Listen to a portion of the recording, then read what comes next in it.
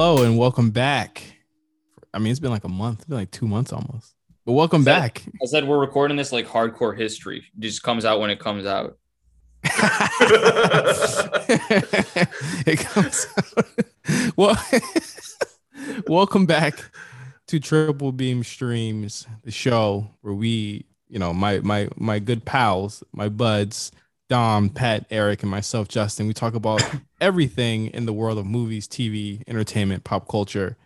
We're back after quite a long layover. I don't think there was anything or anyone at fault. We just kind of was like, okay, there was a lot of travel. Or at least a little bit for between me and Dom. not me.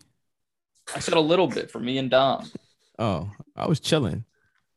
Can't get me to leave LA, but we're back, man. Eric should jump in later. He said he's here. He has watched today's topic. At least we knew that. But before we got on, I said, Eric, if you didn't watch the show, just don't even come. And he said, well, no, I watched it. It's like, just don't even pop up. But what's going on, guys? What's going on, Don? What's going on, Pat? Nothing. I'm looking at what I've watched recently in preparation for the survey. Of course. I was sure you were going to bring up Fear Street first thing. Oh, we got to. That's the thing. I love that you guys know that I'm going to ask you what you watch. Like, this Triple Beam Streams is a show that, like, you cannot come here blank. You watched something, motherfucker, and I'm gonna ask you, and we're gonna talk about it. But I got a twist. I've been thinking about this. I didn't actually even bring this up to you guys off mic. I got a twist with this now. Are you ready for the twist? I'm ready. Always. Take the best thing that you watched since we've been gone and sell the other co-hosts and the audience on it. It's called, I'm gonna call it Sell Me On. So if you have something you watched, I got Letterboxd open and I'm like, yeah, Dumb is like, fuck. The stunned silence of you two is amazing. No, I'm just trying to figure out what it is. Because it's amazing. Well, I have mine, and the thing is, if it's the same as someone else's, you got to pick a new one. So I'm gonna go first, just out of sheer evilness.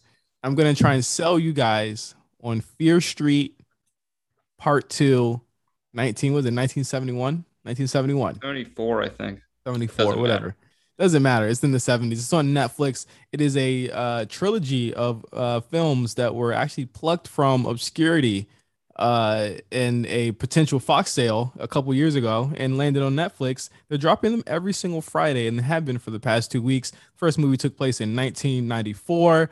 This one takes place in 78. And it involves a lot of creepy witchcraft, a lot of weird types of spiritual bullshit. But more than anything, the second part of this series delves into a familiar territory for everyone who knows the types of movies that I love, the slasher genre. So of course you have Sadie Sink, who plays the redheaded child from Stranger Things, and she was also in what was the other thing she was in? She was in It, wasn't she? Wasn't she in It? Play? Which one? Didn't she play what's her name? Young Chastain? Yeah, Chastain. Did she play young Chastain? No, that wasn't her. That's somebody else, I think. Hey, they all look the same. But she was also in she was in Unbreakable Kimmy Schmidt. I think I've seen her in before. But I was saying earlier that they need to stop putting her in like these period pieces because I think that she's going to eventually get shoehorned, but she's fantastic in this movie, and it really kind of takes all of the slasher tropes, puts them all together. So if you love Friday the 13th, it's got some of that in there. If you love like Pumpkinhead, if you love Nightmare on Elm Street, if you love Halloween, it's got a lot of that in there in one really cool love letter to fans of this type of genre.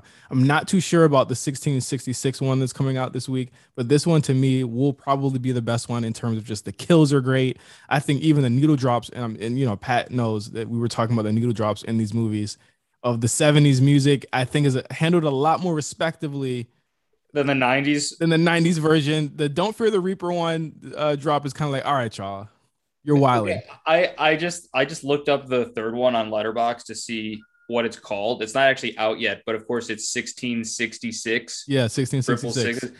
and this review says, "Can't wait for the 1666 needle drops." It'll be people blowing in the jugs. I like that we already know that Justin's not going to fuck with it because it's set in 1666. Like that's actually why I'm picking a different movie for the sell me on, because the one I like the best is old and it's unsellable. Oh man, the thing is that's going to be a challenge, because the thing about the selling you is that I would hope that in the next episode you guys have seen it and have an opinion on it, whether the selling was right or selling was okay. So I'm telling this one really shittily. So I mean, there's a bunch of really cool kills. There is a scene where Sadie Sink's character and another character are underground. It's not Sadie Sink's character. It's her sister's character. They're underground. She's really good too. They're underground and they see this really like weird pus-filled creature thing that they stab, and it's like really gory. It's some of the best usage of practical effects that I've seen in a really long time. In fact, a lot of the kills are practical effects and not CGI bullshit. So like, I think if you really love horror movies and you want to go back to the essence, this movie is really great. And I think that in terms of like horror movies, which we have not gotten a lot of this summer or this year at all, it's a great way to whet your palate as you wait for Candyman and Halloween Kills and everything else coming out for the rest of the year. So I love this movie. It's one of my favorite movies I watched so far this month. Dom, what you got?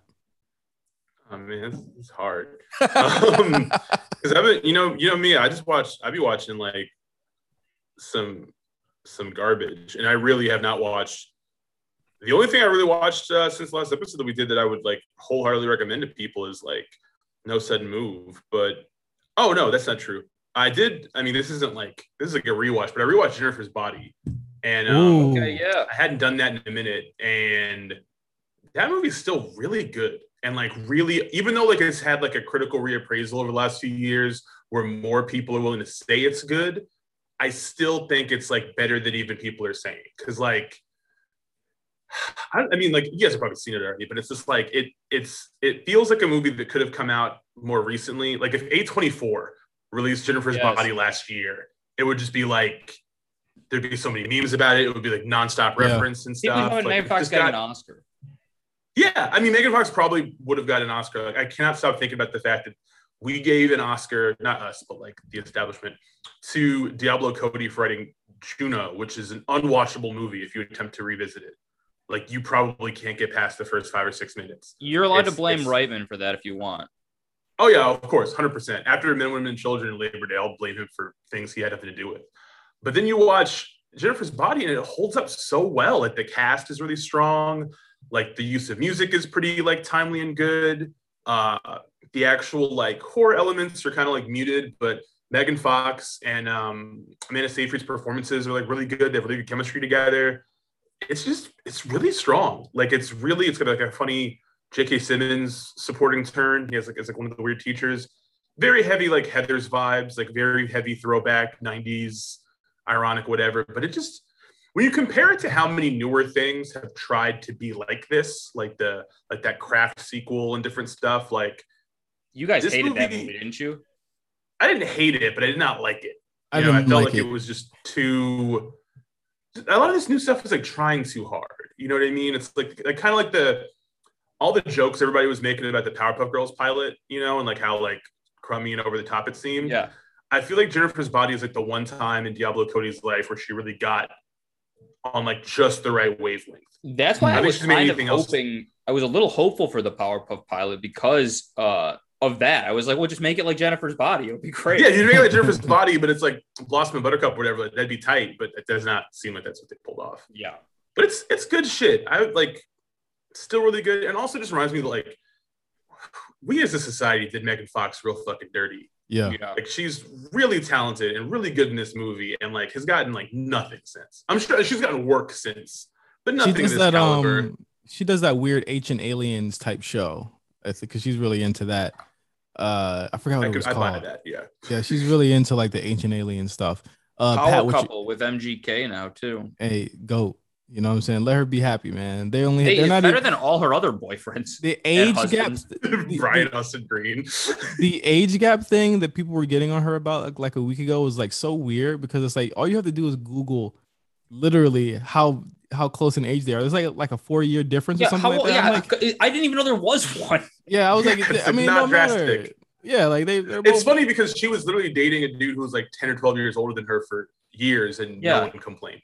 That was fine. If both people are over 30, there's usually not an age gap. They're acting like she's like some cougar that has like right, like exploiting Machine Gun Kelly. Yeah, she's on like bro, she's only 35. Like what is wrong with these people? That's hilarious. Like it doesn't make it how old is MGK? He's 31. Oh yeah, like I said, it's a 4-year age difference. 4 year. That's you're dating a freshman or whatever. Only they're both 30. So yeah. Yeah, so it's so weird. So Pat, what you got for me, bro? Okay, so this is not the Third Man, which I would normally recommend, but it's from 49, so you won't watch it. But I'm gonna go with which Dom loves it, I know. I'm gonna go with something that you might also not watch, but I would hope you would. It's a 2-part Bollywood action movie from 2012 called Gangs of Wasseypur. And it was in like the Kill Bill fashion. They made it. And then the studio was like, if you think you're putting out a movie this long, you're absolutely fucking crazy. You're putting out 2 movies. And so they did. And it's basically like a story of kind of how this guy who's like at first a minor gets involved in like the local kind of crime syndicate and assumes power. And then the second movie is kind of about what happens after that, particularly to his sons. And just the way it really felt like in a good, not in the bad way, but the good way of like, it really told a full long story over the course of these movies. Like the kind of feels like you watched like a full season of TV or something. The music was amazing. It has like a combination of traditional like Indian stuff with like bombastic up to like modern day EDM in it. And like there's some of the action sequences in it are amazing. Some fantastic kills. It's some great makeshift weapons. Is there subtitles? Of course, it's Indian. You've done it. You've watched subtitled movies before. You watch anime. All right, man. I watched the dub. I think you would. This is the type of thing where you forget about them in seconds. It's so good. Okay. I'm not an anime purist. Okay. The minute I said it, I was like, no, he doesn't. Yeah, like I was like, actually, I mostly watch dubs too. Oh, that's funny that we talk about anime right now. I'm like trying to look for like Chainsaw Man. I don't know if you've heard of that. You cannot get it. I saw Big Sai tweeting about it. Yeah, Cyrus. Shout out to Cyrus. We can't find it. Actually, Meals turned up today. He went to Barnes and Noble. He's grabbing me a volume 1 of Chainsaw Man, so I get to dive into that whenever I get it. I've been reading JoJo's Bizarre Adventure religiously for the past 2 months. And I've been trying to convert all of my friends to either watch or read JoJo. I'm telling you, if this thing was more popular, it would be way bigger than the MCU. No lie. It is. One of my friends, my friend Cody, will like every time he reaches like a new like season or chapter, whatever the hell, will like brief me on what he just read because he knows I'm not going to remember any of the spoilers. And every time he explains to me what's happening in the comic, I'm just like I know this would be my shit if I read it. But it's like I have to commit to starting it because it's just so out there. It's so crazy. It is literally. Well, I started with the animes. Which the animes are pretty faithful to the mangas. Yeah. And is it still going? I'm pretty late on this. Well, the new season, Stone Ocean. To be clear, this is a generational story. So like if you pick up, it's all different characters, but they're all related. Yeah. And I think that's the most interesting part about it. And I think that's the part where like people I don't feel as though people see that like there's a real potential for this to be like, I mean, it's a franchise in Japan already. It's already like the most popular thing in Japan, but like it has a continuing story that to me makes sense and also kind of bridges the idea of legacy. I feel like with a lot of these franchises, I mean, we're going to talk about Fast 9. It's like they attempt to bridge the gap between family and stuff like that. But within JoJo, you know all of these people intimately on one, and then you go to the next one. And it's like it's so great that you can find a favorite for different reasons because they're all so different and they're also well written. and they're also very like in a lot of ways very American. I mean, every character is named after like Prince or REO Speedwagon or There's a bunch like of shit in that show where I'm like, how is this legal? it's In terms of just like name drops and stuff. The anime I don't know if it's changes like your national thing. the anime changes the names. So the Japanese, like the actual manga, they keeps the names. So like some of the names are AC/DC, some of them are Rolling Stone, some of them are like Notorious B.I.G. Like it's literally one of the powers that they have. But they change the names, and some of them are ridiculous. Some of them are kind of like, all right, I get it. You can't literally be called, Fleetwood Mac or whatever. Like you had to change it to one of their songs, one of their songs Tusk. But it's like, it's just a really amazing, and again, once again, I'm selling people on something again, but it's like I think that the best way to do it is to jump off one of the anime. It's all on Netflix, literally almost every season except for the last one they've done, which was Golden Wind. It takes place in Italy. It's like a mafia tale, which is insane because it goes from one extreme to the next. It is an amazing show. It's an amazing thing to read. I can't believe that I'm actually deep into something like this. You can never get me to read. You're reading the manga and watching the show. Yes, I'm reading the manga. Well, I finished Golden Wind, so now I'm ready for Stone Ocean. I'm gonna actually be watching that with subtitles week to week on Crunchyroll, like a real weeb, and it's great. I think JoJo. If we were to have a JoJo episode, that would make me so happy. That would make me so happy. I'm down. I'm down to actually do it. Yeah, I'll watch it. A bunch of people have been trying to get me to watch it, so I like. If we could, it seems like such like my sort of thing, and I just have never like dived in. It would be impossible to make like an American adaptation. It would be impossible to make like. I don't think so. An American. No, I mean like a good one. I mean like just because like so much of the energy that I've seen from it is like I don't even know who you would get to do this. Edgar Wright. Not. I was gonna say Wingard could do it because he's so weird. He just has like Wingard could do it. Yeah. The guy who did. I was thinking the guy who did Kong Skull Island could do something really cool with that, especially with if they were to give this show an actual budget to have needle drops, it would have needle drops all over. The literal credits of it is a Yes song called Roundabout. Last season, one of the ending credit songs was Jodeci Freaking You. Yeah, it's like that to me sounds like something I would have made up in my head. Like that's I gotta watch this. It's insane. What's your favorite anime? It's got a Jodeci Darren Lynn drop. Bousman on the adaptation. Oh, that'd be crazy. But yes, that if we were to do that, maybe we'll do that down the line. I don't know. If you guys want a JoJo episode, I'm all for it. Let us know. It could probably be a lookout because the thing is, Mills doesn't want to do it. Jeff acts like they don't want to do it. We could do it on the show. We could do it here. We could watch anything. We're Triple Beam Streams. But let's talk about some of the movies that are out in theaters right now. Obviously, movies are back, even though cases are up. Yeah, if you're an idiot, I mean, well, maybe I'll edit this out. But what the fuck, these people? I mean, let them die. Let them die. Die. Oh my god. I don't care. I wish Pat was a politician. I want to see that press conference. Let him die. Fuck him. No, seriously, it's insane. The cases are. I mean, out here, I don't want to like, harsh anyone's mood. Yeah. I know you guys listen to this for escape, but it is kind of crazy. But it's still going on outside, y'all. It's still rough. Pat and I saw F9. I don't want to talk about every movie that's out because Dom, you've seen all of them. We haven't seen all of them. I'm probably not gonna watch Black Widow at all. And just not. And I'm gonna see Space Jam this week, so I don't want to drop too many spoilers in the episode before we see the movies. But F9, everyone should have seen this. This was kind of like the it was the event. It was the gateway drug to get people back into the theater. Me and you saw it last. Yeah, we definitely saw it last after a bunch of false starts, but including when we mounted a television. I'm so sorry. I feel so bad. I tell my fiance every day. I said it as an accomplishment. I mean, I tell my fiance every day, I'm so sad that Pat came here all the way to Long Beach to help me mount TV that we thought was going to take like 15, 20 minutes at best. And it ended up taking about 2.5 hours, and we didn't get to go see the movie. Okay, well, we thought it was going to be easy because Justin was like, "Oh, the TaskRabbit guy got this up really easily." But then, and we were like, "Man, he must have been really good." And then, as we got further in, it was like, "No, he did it wrong. None of the stuff we need is here."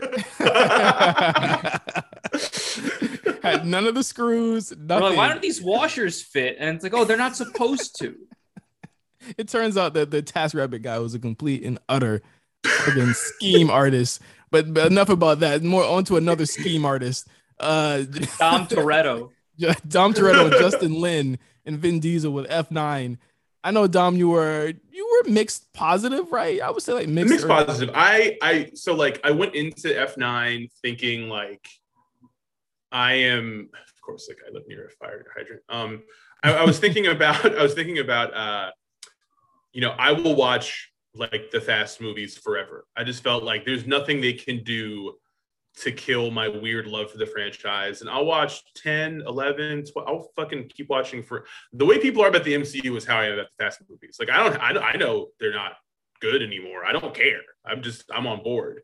But then I watched F9 and I was like, okay, I still like these, but it's time. It's time to like, you guys probably can't pull this off for much longer. You know, like I really enjoyed it. I liked it much more than the last two, but it's wearing thin. Yeah, my thing with this is I want these movies to kind of, I know it's kind of crazy to say, I want them to scale back. And I think I'll probably enjoy them a lot better. I didn't really like this one at all. I think that, and I was originally like I was like, yo, people saying that it was trash. I was like, you guys are wilding. Like, this is the type of ridiculousness. But then I thought, I was like, well, I didn't like the last one either. So like maybe I keep going into these. I don't think anybody liked 8. Yeah, but I mean, but that's the point. Like I liked 8 more than 7. Like I rewatched all of them back to back, and like when I got to 7, I felt like betrayed. Like I felt like I had like a core memory stolen from me or something. That I was like, I did not know this was as bad as it was. And you can watch all of Dom's recaps of these movies on his channel, the Armchair Auteur on YouTube. Yeah, I did all the homework. Yeah, he did all the homework for us for this. But like seriously, I feel like we go into these really wanting them to be good.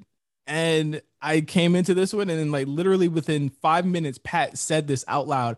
I gotta go get some Sour Patch Kids for this one. Walks out of the theater, says fuck whatever's going on screen, and goes to get some candy and comes back. And probably missed nothing. Doesn't even ask me what happened when he left. Doesn't even care.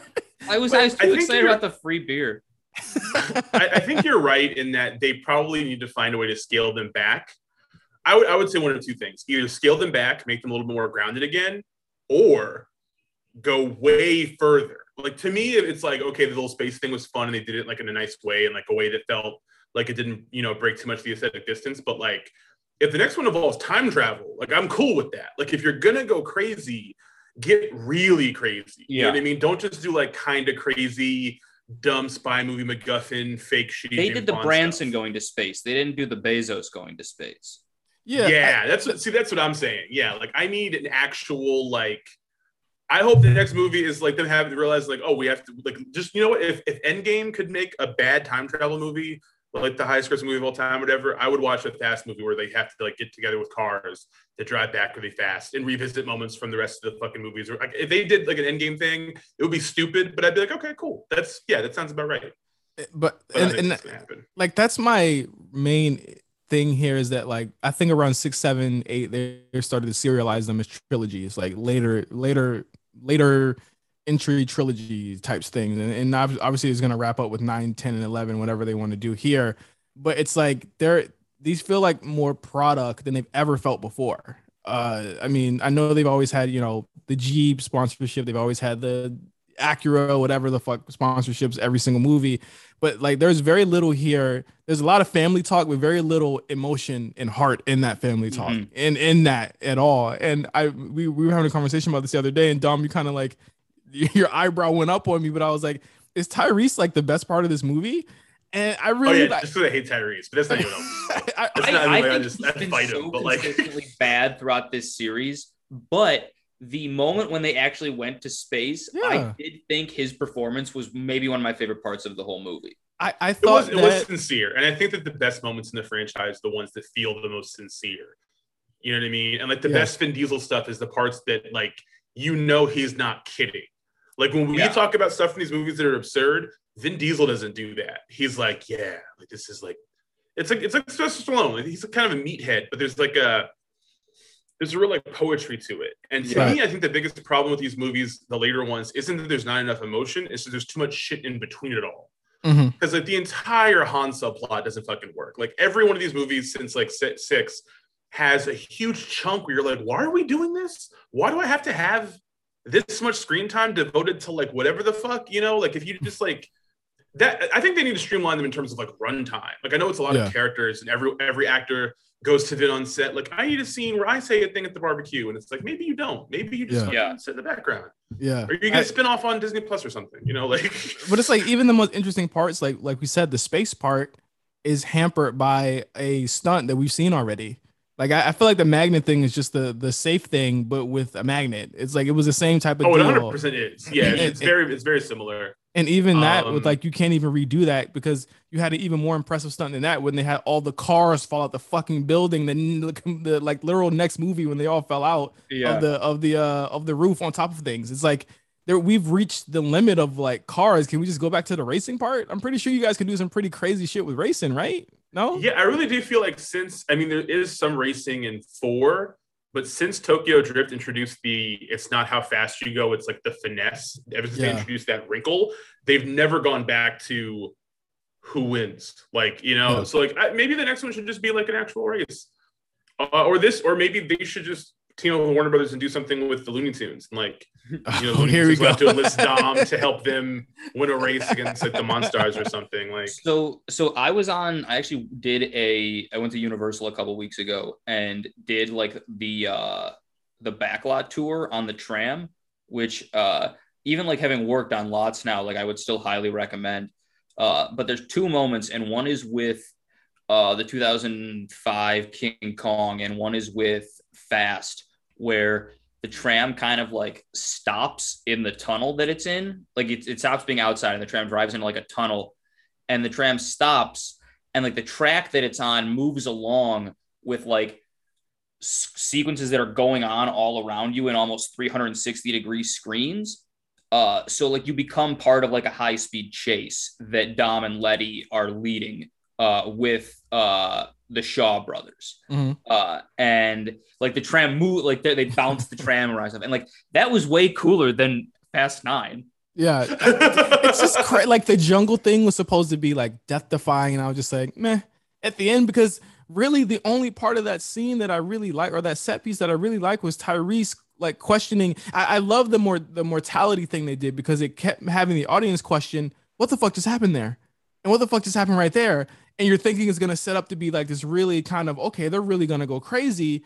But then Ludacris calls him a dumbass, and then they just forget about it. You know what I mean? Like, it's like they completely they forget about it. So I honestly thought there was a minute where I thought it was going to pay off in space with not both of them dying, because I couldn't picture Ludacris dying, but I thought like, oh, what if they just kill Roman here? Like, what if he just like, what if the whole thing is like building up to the joke if he's immortal, that he like sacrifices himself? Because like no one in this franchise has had like a genuine cool heroic death other than like Gal Gadot, and then like Paul Walker died in real life, as it would count. Yeah, you know, and like Han died, but now he's back. You know what I mean? They're probably going to find a way to bring Gal Gadot back in the next movie somehow.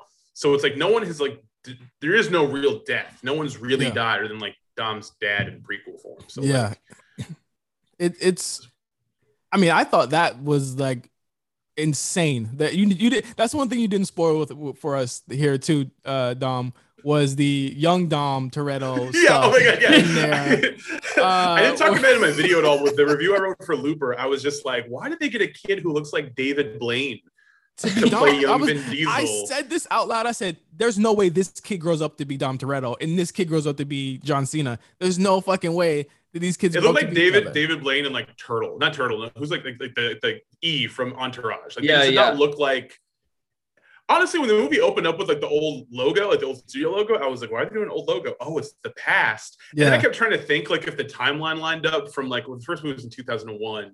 Definitely doesn't line up. It definitely did not at all. I'm like, that doesn't make sense. No. But Justin, about 2 seconds into the movie, Justin leans over to me and he's like, how old are these guys?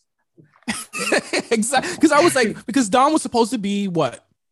24 or 25 or something. Yeah, like 24. Yeah, 25 maybe. He was far older than Brian was, and even his sister. And now we're supposed to believe that sometime in maybe the 80s this is happening, and he goes to jail for potentially murdering a guy, and he's out. He doesn't look like Vin Diesel yet. When does this fucking happen? Literally like goes in at like sorry, Dom, go ahead. No, you go ahead. He like okay, let's say he's 18 in that. in that, which he looks 30, but let's say he's 18. and okay, let's say that Vin is 25 in Fast 1. That's not 7 years. No. Well, how much? It depends on how much time. They never say how much time he gets in prison. We're getting deep lore here, but it never says. It never says how long he's actually in prison. Let's say he does 5 to 10, gets out on good behavior in about 4. Okay. Yeah. He's still not buff enough to become Dom Toretto. Yeah, you would think him coming out of jail was when he would get ripped, because that's like where that happens. Because what else do you do? Yeah. But like, I didn't have as many complaints about that, because I kept thinking about how Vin Diesel strikes me as the kind of guy who would tell the studio that he could play himself at 17 without any CG, and we just have to roll with that. I wouldn't let him do it. But given the way these movies are, like if they had done that, and then like the shot of his brother in like the back of the car was just John Cena, and the movie just opened with like, oh, that's John Cena. Like, we've never seen him before. It's not quite revealed until the end of the movie just how much bigger Cena is than Vin, but it's significant. Comically huge. But it kind of makes sense, the idea though that he is like compensating, you know what I mean? Yeah, like he's pushed himself that, like, to do so. The fact that, like, I know people think it's stupid, but the Jacob Toretto storyline to me is like the best thing these movies have done in a while, because it's such a weird, like, comic booky anime thing that Dom has a secret brother that he ran out of town. Yes, because he killed their dad, but he didn't really kill their dad. Let me run this up. Let me run this up the flagpole. JoJo does this. Because I was just so like, this is not like, I just remember thinking like, okay, you can tell that when they came up with this concept, that this is what they should have hung the movie around, but they had to get justice for Han, and they had to do other shit with, like, they had to give Ramsey something to do, so some computer MacGuffin in the space, and then they have to find something for the girls to do. Time out. Ramsey in these movies, get her out. The fact that he became a main character, I was like, why? She's got to go. I just don't understand. I just don't. How many days you think Charlize spent on set?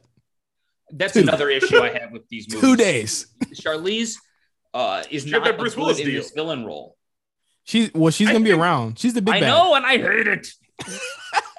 Well, I think it's funny too, because they've implied that she's also going to be the big bad they were hinting at in Hobbs and Shaw, because they wrote the movie to have Keanu, a new big bad. To be Keanu, and then he like didn't do it, and they're like, "Oh fuck, well, shit, we didn't actually have a character. We figured Keanu would show up and be like, I want to do this," and he was like, "No, I'm thriving right now. I don't have to do this." I don't need it.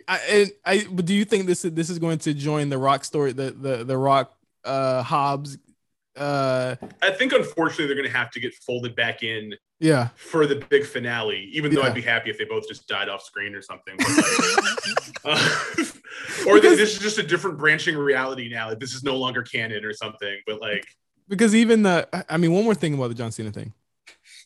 Nordic that bloodline. Entire scene when she like, why are we getting into like phrenology in the middle of a Fast movie? It's just acknowledge that like they have different moms or something, or just like that's what I said. Yeah, that's what I said. I was just like, she could have just said that Jacob's mom disappeared or died or something like that. Or like somebody says something, and then Charlie says like, "That's why you're only half brothers" or something. Like, but like it's a one-liner. Anything. It made me feel like maybe on the low, Charlize is like super racist and was just riffing on set. And they're like, "Yeah, keep rolling. Use that. You're from South Africa." Let me tell you what I just thought. What if Charlize is his mom? Bro, she's not that weird. Old. What if Charlize is his mom? Didn't they fucking kiss in the last movie? Fuck it. Different moms.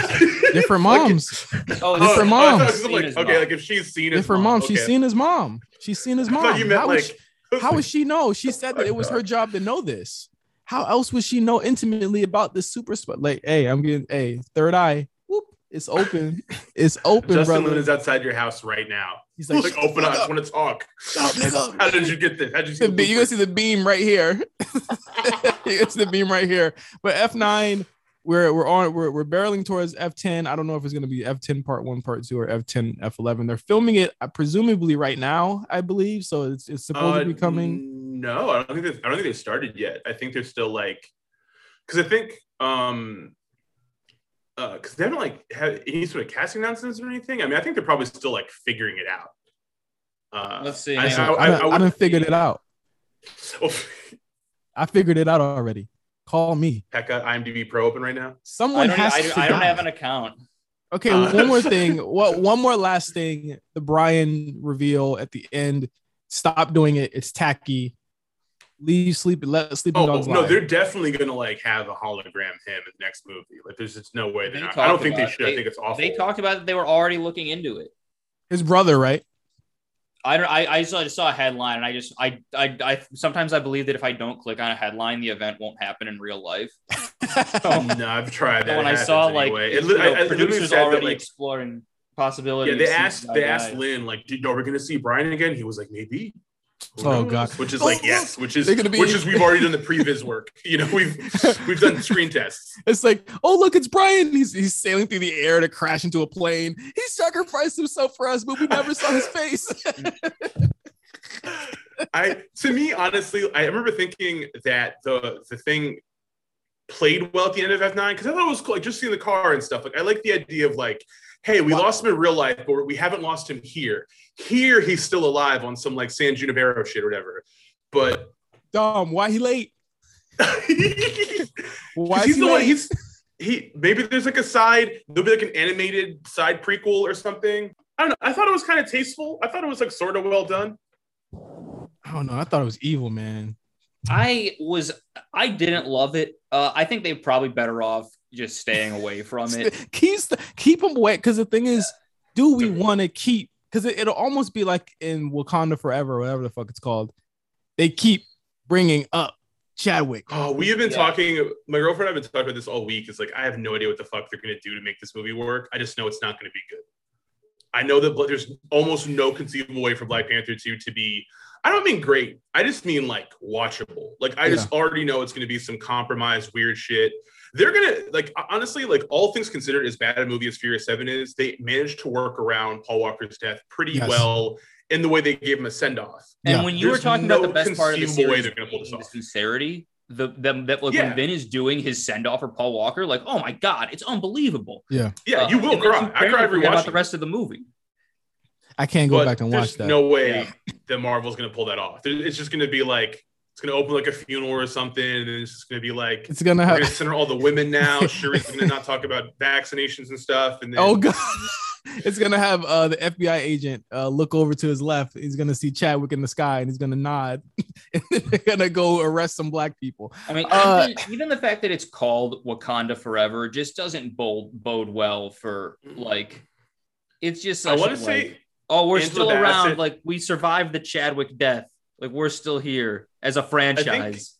I think Angela Bassett said that there's like multiple drafts of the script in play because they're going to overshoot material and then just to have options to see what plays in the editing room and what doesn't. And like, that's not how good movies get made. No, that's hilarious. Like, we don't know how to do this tastefully, but we're going to pray and spray enough that it happens. They're going to pray and spray. And it's just like, I know that the Marvel fans will eat up whatever it is, but you know what? They could have saved everyone a lot of trouble by either not making the movie, totally fucking fine. You have 30 other movies, or just manning up and recasting T'Challa. Y'all are paying Jonathan Majors to play Kang the Conqueror.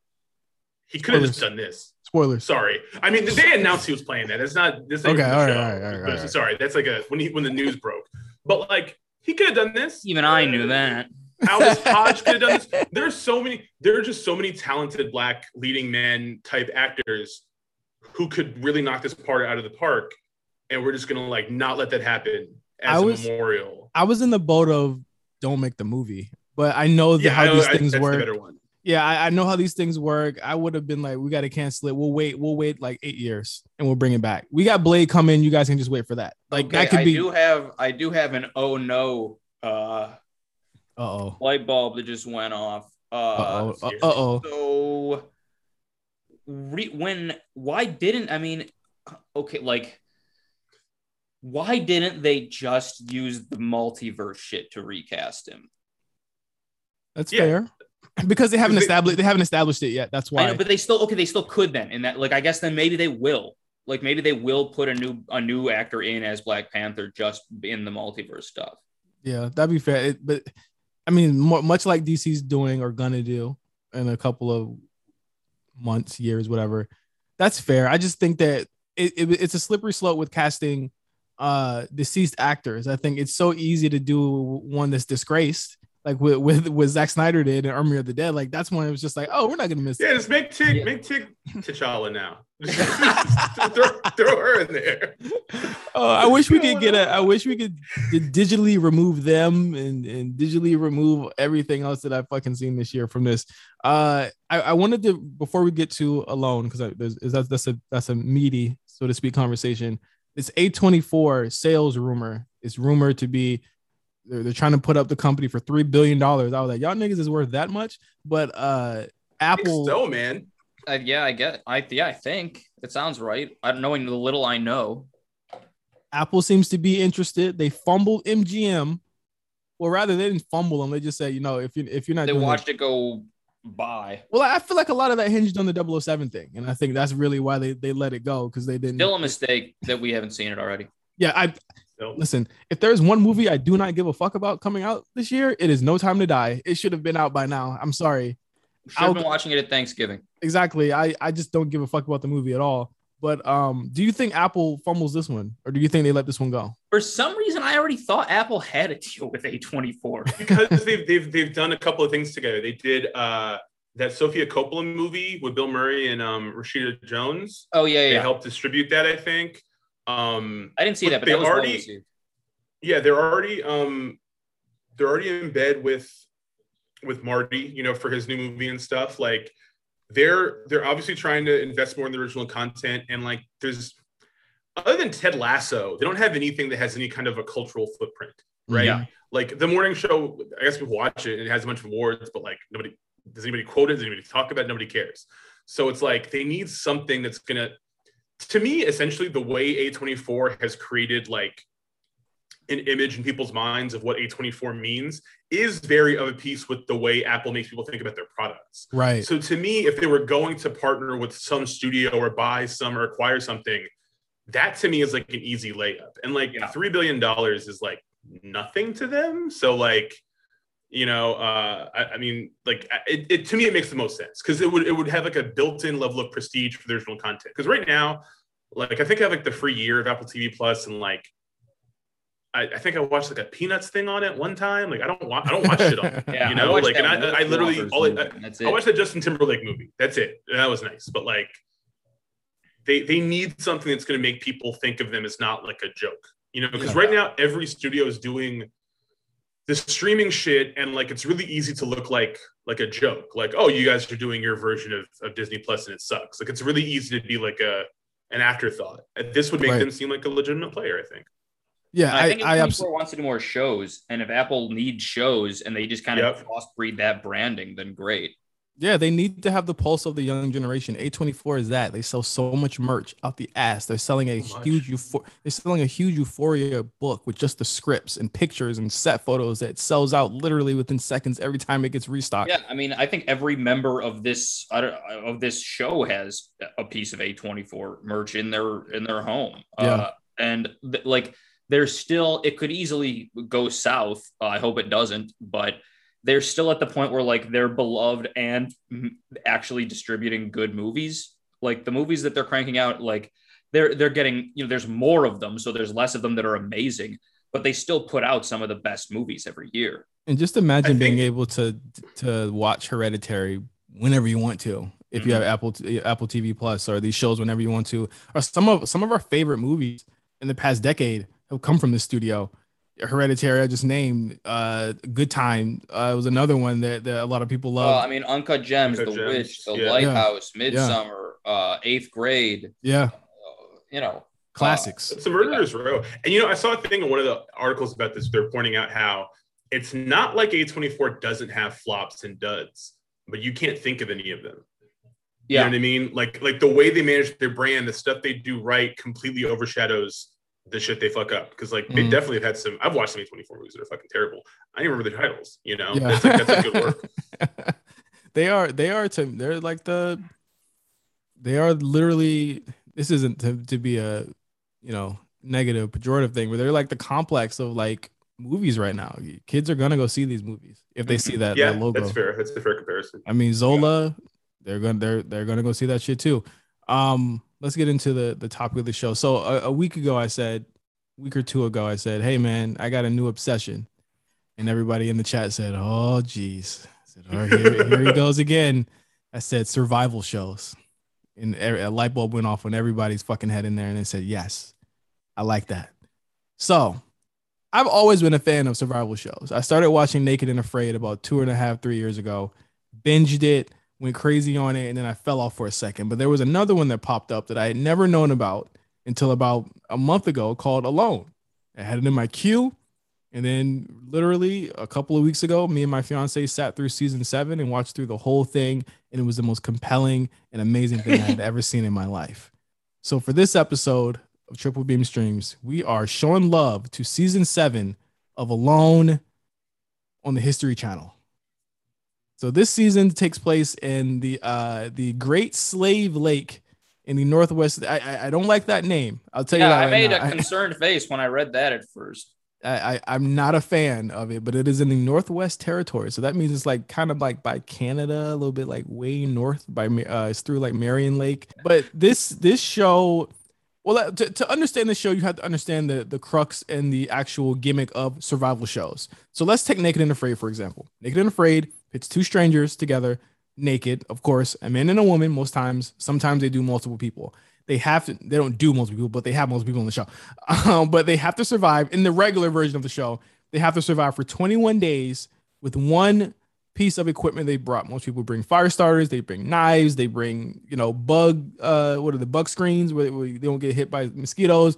They plop them into some strange place and they say, okay, go survive for 21 days. And then you have to go walk to go get extracted. Where Alone differs in that they're not naked, which I felt the naked thing was a superfluous gimmick anyway. Listen, if I can't watch an uncensored version of it, don't make them naked. And not only that, but it makes the challenge unnecessarily harder for TV. Yeah. And I think surviving on your own is hard enough when there's no electricity. Yeah. Because you're not worried about like a stick going up your ass. Yeah, I'm already in the woods. I can't have clothes. The woods is bad. It doesn't matter how many clothes I have. Exactly. Yeah, like there's wolves here. Why would no clothes make it worse? There's a wolf. And I think that like in terms of Alone, they give you the only thing that's different in Alone is obviously the nakedness. Well, there's a lot of things different about Alone, but like the in terms of production, I'd say in Alone they film themselves. They set up one motion camera that the actual contestants set up themselves in the trees. There's no production around. So everything you see in this is all handheld and shot. And Naked and Afraid, they literally have medics and production around the corner the whole time. Yeah, on Alone, it's the Michael Scott version. It's just you and the camera. Exactly. That's what makes it so compelling to me. Obviously, you can wear as many clothes as you want. You can wear clothes if you want to. You're allowed 10 items to bring. My man's cottage was burning down and he said, let me grab the GoPro. He cared about the product, like 10 items.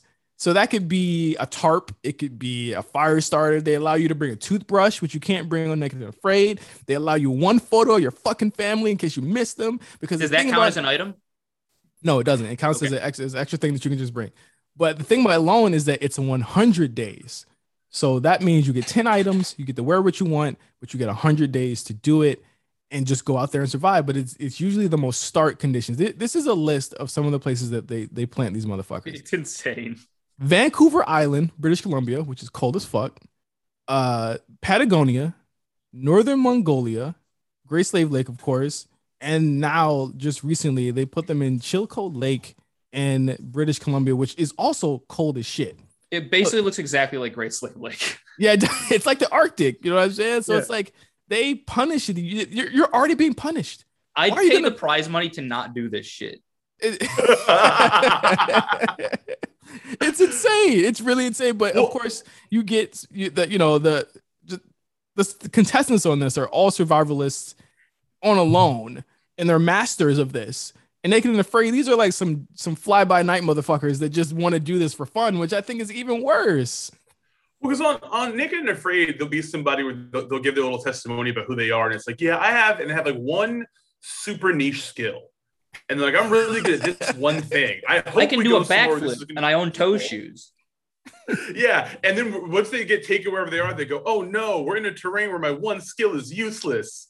Now my titties are out, and all I have is this butterfly knife. You know, like it's very clearly designed to create just the funniest shit imaginable, not necessarily like compelling drama or like real suspense about how they're gonna do. Like, you know, they're gonna do badly. They don't have their clothes on and they're fools. So you're just there for the spectacle of it, you know. But Alone. Exactly. Almost immediately you're like, yo, these people like know, even like the losers are like elite at what they do, which I thought was really cool. It's like I can talk shit about somebody special. In the NBA, and it's like, okay, that's still a better basketball player than anyone you've ever met. Yeah, exactly. Like, they're bad in the NBA. And what makes it even iller is, like, to Dom's point, is that like they're masters, but they have never been through this specific thing. And that is what makes season 7 so crazy. Season 7, they usually give you a prize pool of $500,000, which is pretty hefty. I think Naked and Afraid, I looked up how much they get. It's about $5,000 if you actually make it through the whole thing. Yeah, and you have to spend it at Applebee's. Because $5,000 for 3 weeks naked in the middle of nowhere on like television is like insane. A joke. It's insane. Like less than union scale, probably. Yeah, or something. yeah. It doesn't make any sense. Season 7 upped the ante on Alone by giving them $1 million to basically conquer a place that they were not able to conquer the season before, which is the Great Slave Lake. It's, to me, still, in my opinion, the toughest place that they have ever put these people in because of the way that it changes the climate. They drop them in there in September, and then the winter, it's literally winter there, like a week after they get there. So like they have to actually forage their food, get everything straight before they actually, you know, can get their shelter and everything, you know, correct.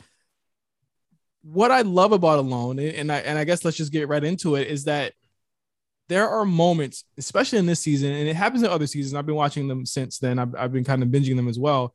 It very much shows these people not only losing their fucking minds slowly on this show, but also it's actually kind of beautiful, the types of things that they, and I have to give all the credit to the people who edit the show. They do a fantastic job of editing the show, but it's actually kind of like a really cool character drama as well, with them coming to terms with their own demons. I was kind of pleasantly surprised by, like, I was sure that everyone on it was going to be like a MAGA person. And even though some of them like definitely were, it was very like, that wasn't like the glaring aspect of like most people just talked about like their dead relatives and like missing their families and stuff. Yeah. That let me like get through the contestants of this season. We have Roland kicked ass. We have Roland Walker, who's from the Red Devil, Alaska. He's the GOAT, obviously.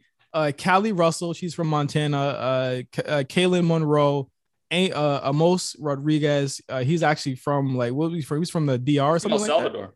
That. Yeah, from El Salvador. He was actually in some real deep shit. His story is actually pretty compelling to me. Yeah, it was crazy. You have Mark D'Ambrosio, who fucking goes out crazy. Yeah. Joe from Redding, California, who I think we have a lot of words about that guy. We have Joel, Keith, Corey Hawk, and Sean Helton.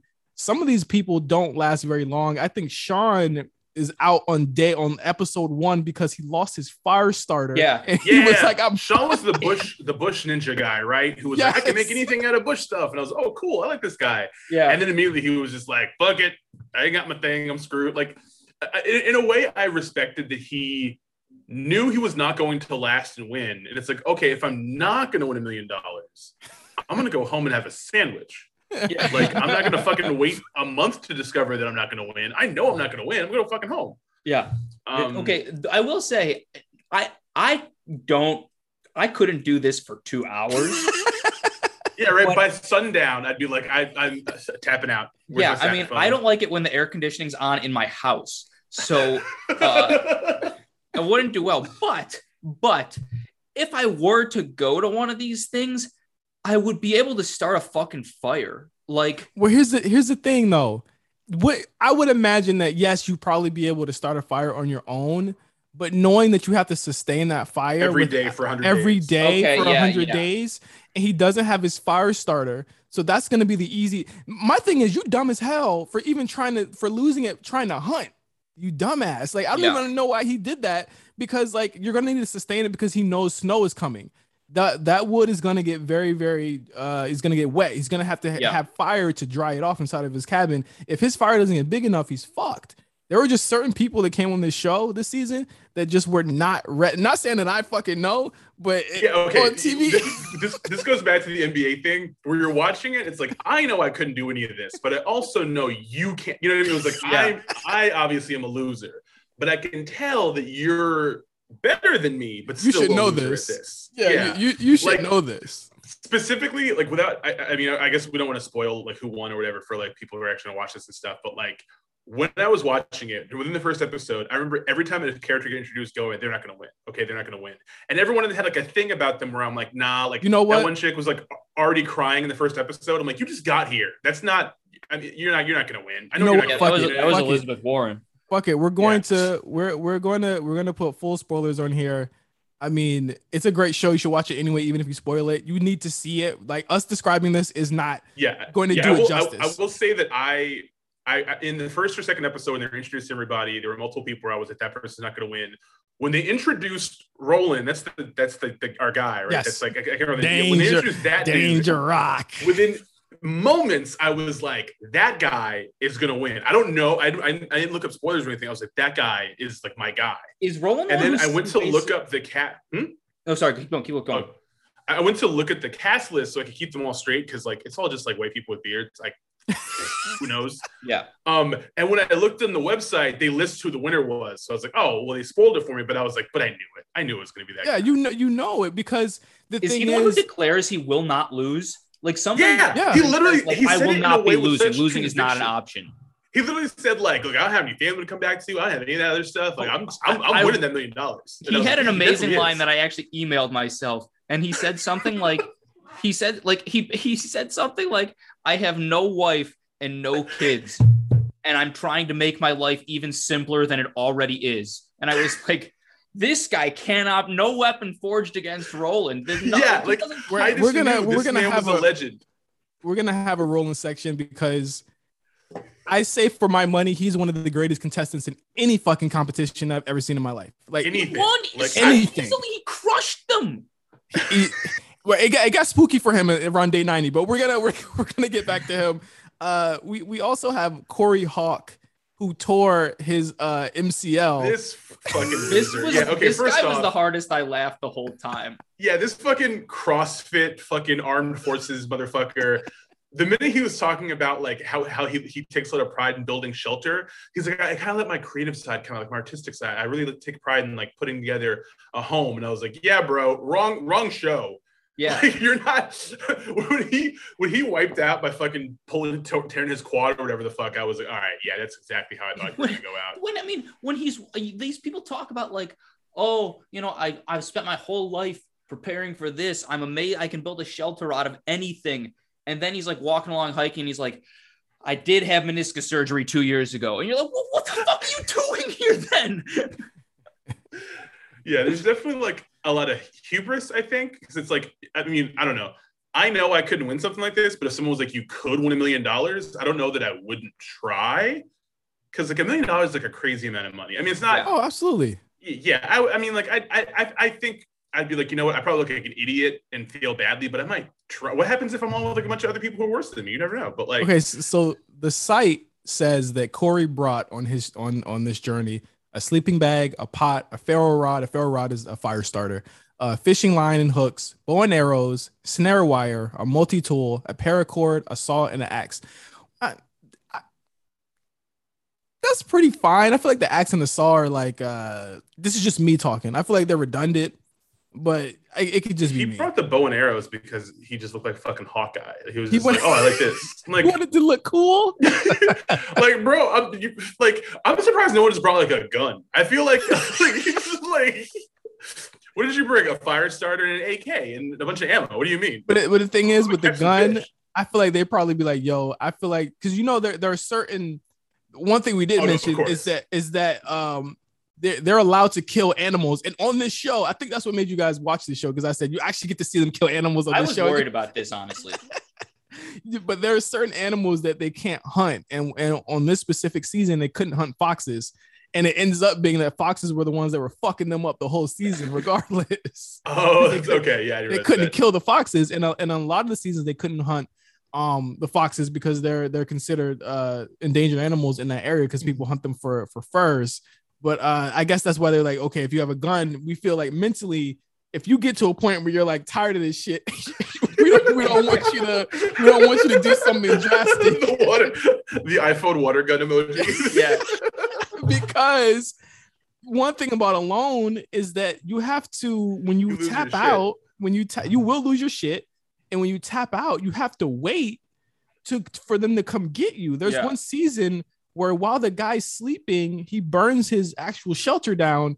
He calls to get tapped out, but they're saying we can't bring helicopters in yet because it's too dark, and we can't bring you a boat because the lake is frozen over. So you have to wait until the morning for us to come get you with no shelter. He might have. Wasn't this Amos? Yeah. No, this is from a different season. It's from a different season. It could have happened almost, but his didn't happen. It basically had. He tapped out, and then his house burned down. The shelter, and he was still trying to get the shot. Well, I love that he tapped out. Then it happened because to me that became a sign that he was like, well, this was a sign that I should have did it anyway. This made my job easier for me. But then you have like people who like Keith, who fucking got goddamn food poisoning from eating bullshit. And that's another dangerous thing about this whole thing is that like you get a food poisoning from eating things and you have to get medically evacuated out, which is embarrassing on so many levels. I forgot what he ate. I'm trying to find my notes on what he ate that made him tap out. Someone else tapped out. Now that the second to last lady, the one who like she had like frostbite on her toes. I remember I would have been like pissed. Oh, that's Callie.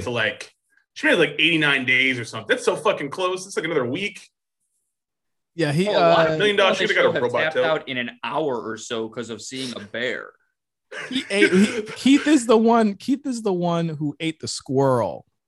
And the squirrel gave him the runs, and he was like, "All right, nah," because the thing is, these animals also carry disease. I believe it was, I think it was Callie or Kaylin who ends up being the runner-up, who found it was either a possum or someone or another animal that had spots on their liver, and it was like, well, should I eat the rest of the animal? And I was just like, I don't know. I would have thrown that shit out, or I would have tapped because it's like day 81. Like I would have done that shit, but you get to see these people in such like stark situations. I think even Kaylin, her big thing was she wasn't able to ice fish.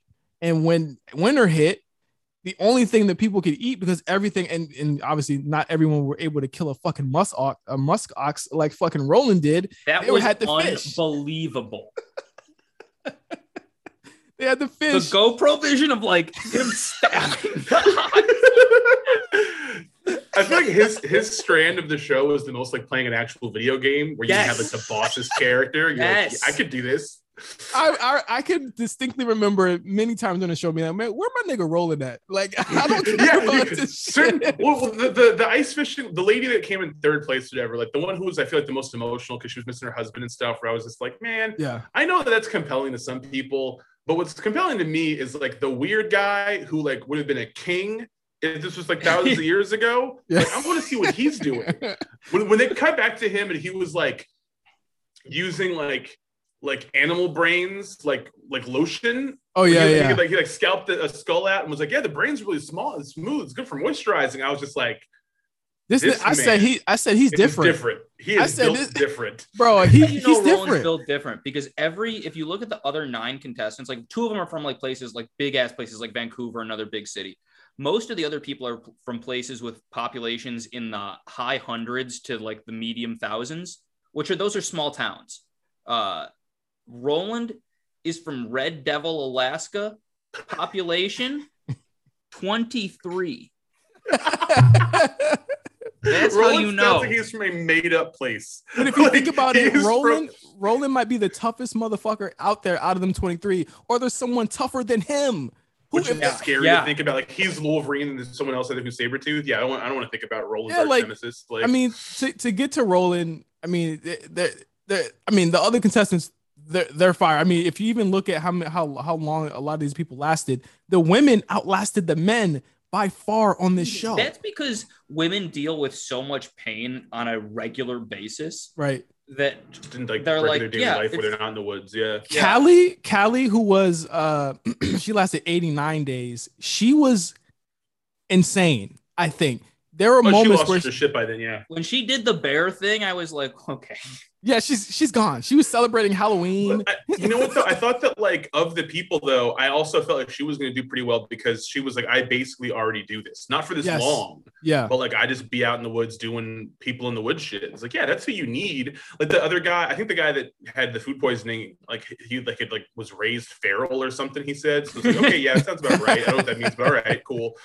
Like the one guy, the person who had, I feel like the most skill and like least insanity was the one guy where like when he saw the bear and I jumped back because I was like, yo, I don't want to get killed by a bear.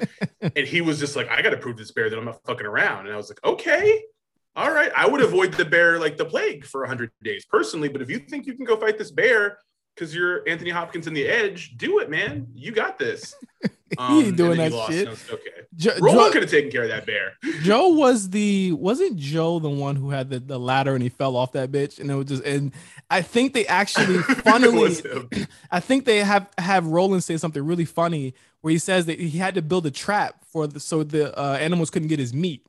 And this actually was done in a previous season that he saw, and like he builds this whole contraption where he can go on a ladder, get his meat off, and it could be kind of frozen because it's setting up there. So Wolverines couldn't get to it. Yeah. But Wolverines end up actually getting to the meat anyway.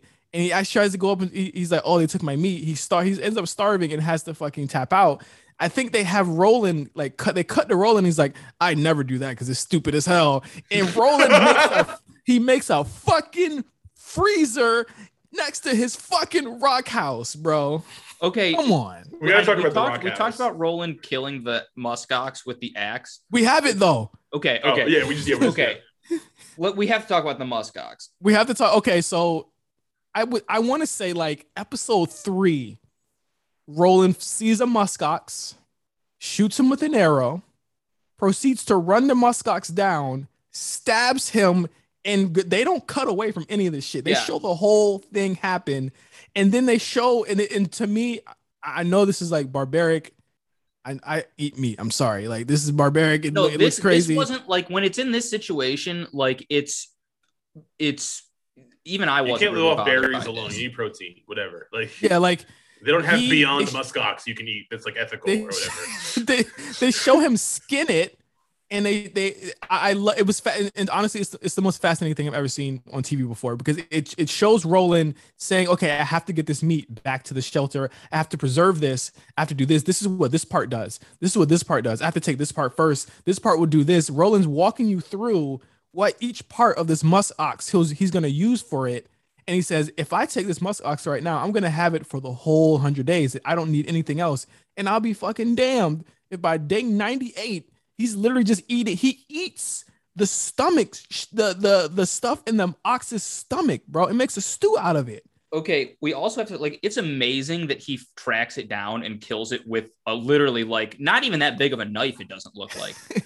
But what's equally amazing, honestly, is the single shot that he fells it with. To be, I mean, I guess he doesn't fell it with that shot, but the single arrow shot that he hits it with, which you can barely see the ox when he shoots it with the arrow, and he pulls it. I mean, this is like when it shouldn't be possible. For, like Roland could have killed JFK by himself. Like Roland definitely has the disposition of a guy in like a direct-to-video action movie where he's in the woods and someone in a suit shows up and is like, we need you to help get the president's daughter back. Yeah. He's like, all right. The thing is, just drop him somewhere. Roland is like devoid of, this is going to be part of shame, but he's devoid of any type of leaning whatsoever other than surviving. He says multiple times, I loved it when days were like this. I miss days like this. I wanted to go back to the days where we had to do this. because it's He's too like Marv from Sin City, basically. Yeah, like he has no feeling towards actual open world that we're in. But what I thought was most endearing about him was that he openly questioned why he was this way and why he even continued to do this, knowing that his mother died as he prepared to do this. Yeah. And yeah, that part like, with him was really touching. Yeah. Yeah, and then when his sister comes to see him, he's just like, like, I wasn't a good brother, I wasn't a good son, I wasn't a good person. But this show is showing me that I need to be. And that was one moment that I thought he would tap out when he was saying that monologue, because I was like, yo, like, I was like, Roland, there's nothing else that you need to do here. You've proven yourself that you can do this shit. Like, I know you can make it to 100. You know you can make it to 100. You could quit right now. But he fucking didn't do it. But before that, he runs up and kills a porcupine just off the strength of nothing. Hits it on the fucking head and kills it with one. I was like, bro, how does he keep doing this? He can't keep getting away with this. He can't keep getting away with this. By the way, the oldest contestant on the show. By far, yes. He's like 47 or 45 at the time. Keith is 45, but other than that, Sean was 43 and tapped out first. And everybody else is in their 30s. Pussy. Like they were all like, it was insane. Like, so like the crux. So let's get into the reasons why Roland survived. Obviously, he lives in Alaska already. He was prepared for the cold. And it kind of goes back to what I said about Naked and Afraid. They plop you in these situations and it's just like, you're just naked. Bye. I love that in this show, you're adequately aware of where you're going to go and adequately aware of what you might need there. Roland knew that he could not survive in Great Slave Lake with a cabin or shelter made of trees. So he built one with rocks, some of them over 200 pounds that he was carrying to create a house that we call Rock House. And he lined it with logs inside of there and filled it with a refrigerator of berries out of a wooden log. How the fuck do you know how to do something like this? They were talking about like how you have to budget your calories, because it's like anything you're doing is like burning calories, obviously. And then you have to weigh that against how much food you're gonna need to not die.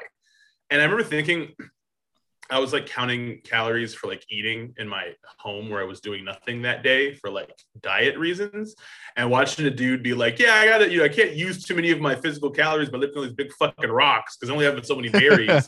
And like looking down at whatever I was eating while I was watching it, being like, okay, all right. Like, Roland's different. So he very different worlds. He creates Rock House. Like I said earlier, he created a freezer out of logs, perfectly lined up, moss tree from the trees and just the cold out there, and he covered it up so that wolverines and mice and stuff like that couldn't get in there and they couldn't poke their hands in there.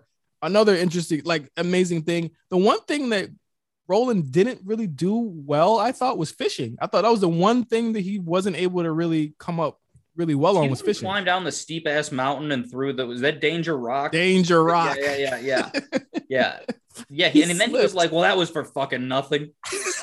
And then he said Danger Rock is off limits. But then he goes back to Danger Rock because the motherfucker gets bored and is like, I just got to try Danger Rock again and put my gill net out. And I don't believe he catches anything there. I don't think he caught anything. But the fact that he was able to do it and that he had the time, because he took so much care into not only what he had, but the time that he had there was crazy. Because like with Callie, I would say that it would have came down neck to neck with Callie if she hadn't have caught the frostbite on her foot. She's fucking crazy for going days. And because the medical people said she had frostbite on both her feet. She just hadn't noticed the other foot yet. Oh, that makes me so nervous. Like it's, and then she shows you her toes. It's completely fucking black. I'm like, yo, go home. Like, what are you doing? And then she's like, the most heartbreaking part was that she was trying to fish, but she had to keep getting up and walking to warm her toe up because it would get frozen. I was like, yo, y'all are different on this fucking show. Yeah, I'm not getting a toe amputated for this. No, absolutely not. Maybe one. One thing that I do like about the show is when you get medically tapped out and they start crying and they're like, no, there's no way I lost 80% of my BMI and I have to leave. No. It's just like that meme of like, I need you to log off me, honey. Like you got to go home now. It's over. Like I honestly though, when she was mad, I felt it because it's like 89 days is so fucking close, and her mind was already gone. So if it wasn't for the toe thing, she probably would have made it. To be told like your toe is the reason you don't get $1 million, like fuck that. Joker-fied.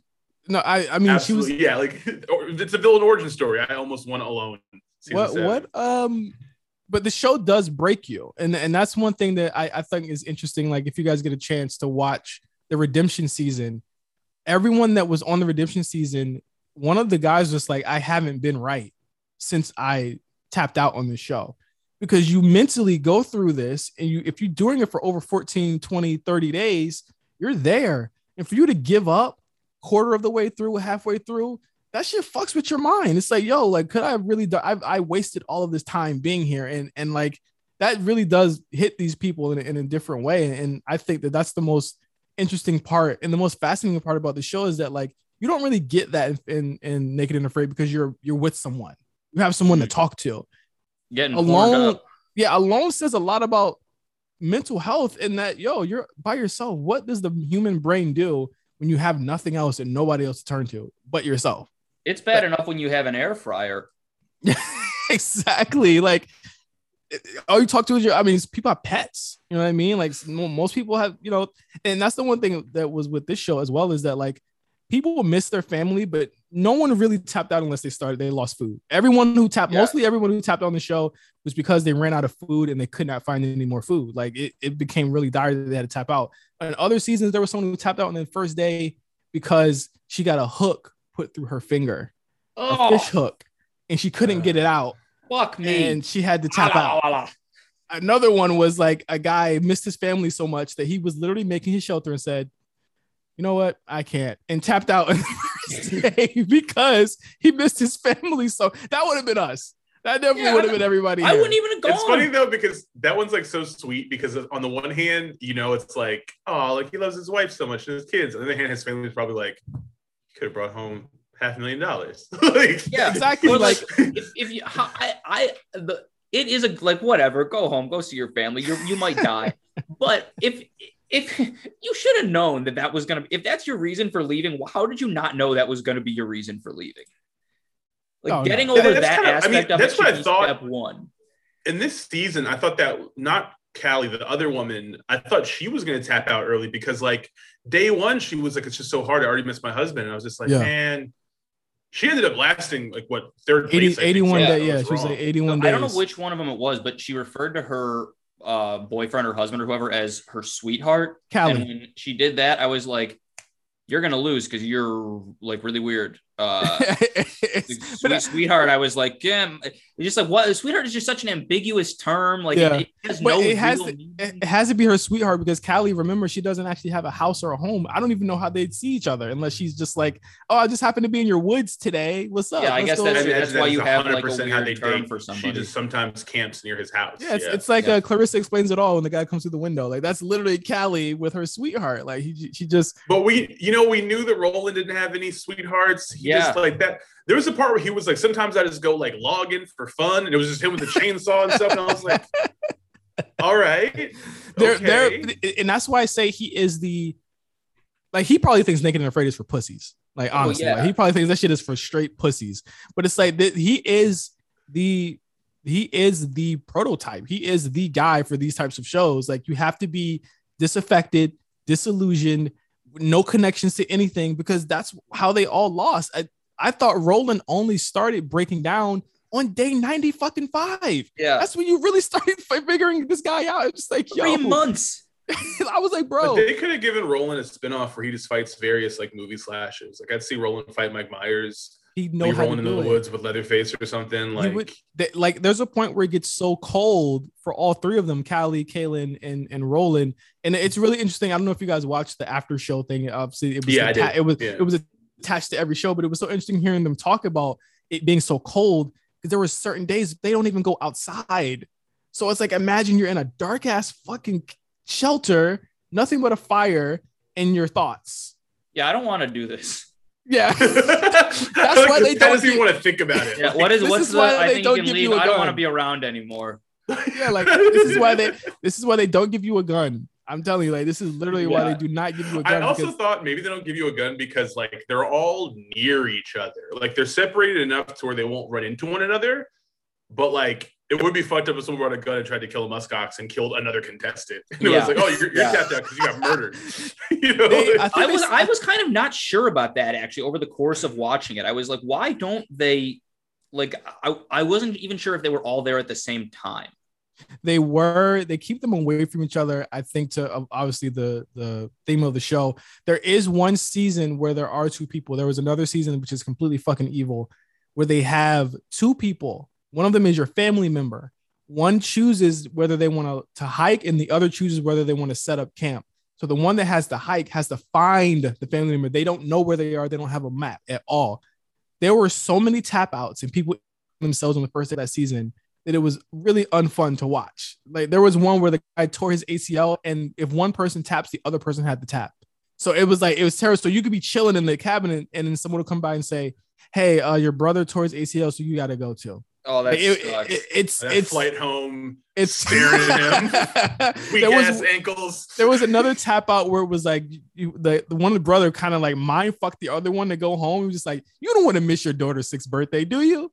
You don't want to miss her third." Like, and he put the thought in his head, and the guy was like, "I could stay here for like 60 more days, but like that's not a problem to me." The next morning, his brother's like, "We got to have a talk." Next thing you know, they're gone because the mental aspect of this. It's the mental aspect of this is crazy. That's why like Roland is the perfect contestant for that, and he showed it here on this episode. I'm so glad that you guys watched this because even the way this show is shot is unlike anything I've seen. Like the big ass like drone shots over the trees.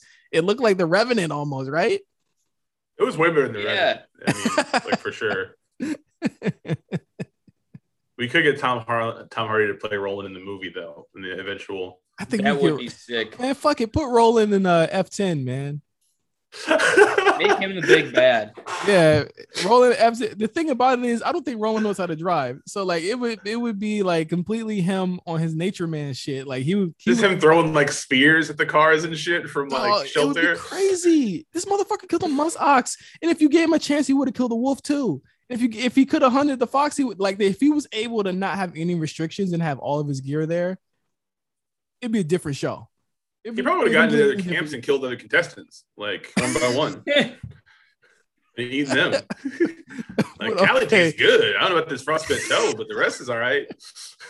But that is Alone. It is on Netflix now. It is the only season there. If you want to check out any of the other seasons, that is 1 through 7. I don't think 8 is up yet. It's on Discovery Plus. I think the discovery.com site actually has full episodes as well. So you can definitely check the show out wherever you want to. And I would suggest you guys do it. It's a really fascinating show. It's really fun. I had a blast watching it. I thought it was one of the most like I got into it where it was just like, yo, don't do that. Or like he's not gonna survive. This motherfucker's crazy. And you can really just put it on. Yeah, it could really just be in the background, and you're like, oh shit, like because it in some ways it's kind of soothing because all of the shots and it's very minimal music in it as well. So and like all the drone shots and stuff, it was like the production value of the show itself is good. Yeah, it really is. So highly recommend it from us. I guess next time on the show, Eric wasn't able to show up. He'll give us his thoughts on Alone. He said he did watch a couple episodes. So next time on the show, we'll be back to talk about that. Any ideas where we should go next? Yeah, I mean, we should probably just watch JoJo's Bizarre Adventure. You seriously want to do that? Seems like they're right. Yeah. All right. So I'll tell you this. I'll give you guys the. Okay, so the first season is like 20 something episodes. The the third part, Stardust Crusaders, is technically the most popular of them all. Yeah. What do you guys want to do? You guys want to do the first 3? Yeah, I mean, how many? Like, I mean, I'm no stranger to watching a bunch of anime. How much? I know Dom. I know Dom has a lot of shit to watch. What's the? Yeah, I could probably watch. I feel like I could probably get through like a first season or something. Maybe I don't know if I can get through like multiple ones. No. I say we just do the first season. Yeah, I mean, first season's completely fine. It's completely wild. I think let's see how many episodes. First one's standard anime. It's 26 episodes, so that's easy. The rest of them are all more than that. 26. No, Stardust Crusaders is 48. Oh, it's 2 parts. That's why. Yeah, Stardust is really long because the actual manga is really long too. Let's talk JoJo. I read enough of it to be able to guide everyone through this. Let's do Phantom Blood and Battle Tendency. They're on Netflix right now. So next episode of Triple Beam Streams, we're going to talk JoJo's Bizarre Adventure, and we're going to have the big Can America do JoJo's Bizarre Adventure talk. The only thing is though, guys, the real juice of JoJo comes with Stardust Crusaders. Could we just start with that one? Like how? I would rather you. I would no. Actually, you know what I would do to make it fair. I would do Battle Tendency and then do the first part of Stardust Crusaders, not the second part, because that could be completely on you if you want to do that part. The thing the thing is, Phantom Blood, you could probably, honestly, it's like 9 episodes. You could probably just like run through that one because it sets up the universe, because that's where all of these characters are named JoJo. Let's just be clear. All of them are named JoJo. They're all descendants of each other. It sets up who the guys are. So if you want to do Phantom Blood, do it. If not, definitely go check out a YouTube catch up on that one, and then do Battle Tendency. It's fucking hilarious. It's great. And it is very pro-black. And do Stardust Crusaders. Anime, they're only like 21 minutes per episode, so it's like watching an Adult Swim show. You'll love it. I'll rewatch it with you guys. So I'm pretty sure Eric will not. So next time we should get a special guest on next episode. I'll find somebody. It might be. Let's get Cyrus. Yeah, I would love that. Let's do it. Oh yeah, we love Big Cy. He's a huge JoJo fan. So next episode, Triple Beam Streams is going anime. It's something we've never done before, and we're gonna go. And also, because it's like, I feel like it is. I mean, I say this about everything. It's bigger than ever. It is. It really is. Stone Ocean is on the way. They sell a lot of copies. JoJo is so popular. I mean, again, like I have the first volume of Chainsaw Man, and I'm halfway through it, and I'm like, well, I'm not even gonna finish it because I can't get the other ones. You literally cannot get them. The anime is more popular than ever. It's crazy. Ever. So as always, thank you guys. Make sure you subscribe to our channel, that is RNC Watch, for more episodes of Triple Beam Streams. We're still waiting for Euphoria to come back for us to do Over the Medicated. It is coming back. They're just filming the motherfucker right now. So we're gonna find. I'm trying to get this channel more active. So we're gonna get this channel more active in the future. But of course, you can always listen to Triple Beam Streams here. So for Dom, obviously, you got a lot of stuff going on at Armchair Auteur. You want to just run through some of that real quick? Yeah, I mean, I actually haven't uploaded a video in like 10 days because it's been like burnt out. But I've reviewed like a ton of stuff. I got a video about Black Widow, which is like out. I did a video about Zola, which is pretty good. I did like a big video ranking all the Fast movies, like all of them. I got a Space Jam video coming soon after I hang up from this and finish editing it. And some other stuff coming up this weekend. I'm definitely going to watch the whole Fear Street trilogy this weekend and do a video about that. You'll like it, man. I think I will. Yeah, I mean, I love shit like that. It's so easy to watch too. It's nice to watch something that's not like torture. I watch a lot of torture shit. Oh, this isn't torture. And I wanted to ask you, did you get a screener for Pig? No, I didn't actually. I wasn't even trying. I forgot I was even out. Like I just saw a couple, like the two of the like some big guys on Letterboxd just started, but people like it. Yeah, it looks good. I mean, it's the God. Yeah. Justin's gonna scoff, but it's Nick Cage. Who's the God? No. Movie about Nick Cage. No. Actually, I'm a fan. I'm a fan of the nigga now. I fuck with him now. I like him now. After what was it? Vampire's Kiss. Yes. Yeah, that's all it took. Yes. That's all it took was Vampire's Kiss. I rewatched it, Vampire's Kiss, a couple days ago. It's really good. It was before I went off of Shudder. But yes. So for Pat and Dom, I'm Justin. We're going JoJo next episode. I can't wait. I cannot wait. This is a dream come true. Mills and Jeff are going to be so fucking pissed. But we're out of here on Triple Beam Streams. We'll see you next time. All alone.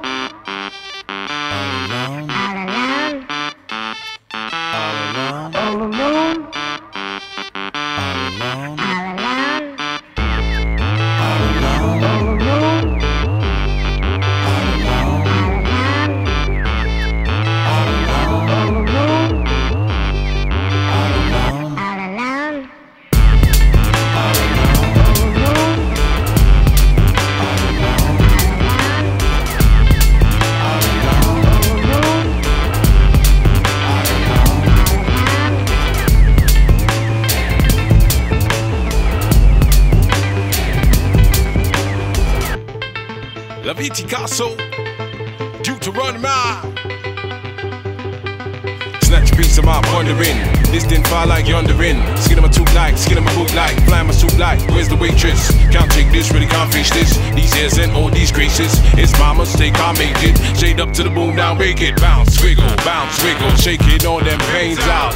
Camel cool cutthroats, bound to blow the brain out. Cut to the pain, this ain't no game, I show no shame. I birth this pain, I twist the cane, I twist the cane, I push the plane, it's plain as day. Known to what these sayers say, known to what these doers do. It's you and who and you know where. We's about to take it there, we's about to make it clear. We happy on, we lonesome. The lone drum, the beat hot, the start to finish. 10 spoons of spinach, the soul and the spinach, the cup that runneth over. We turn up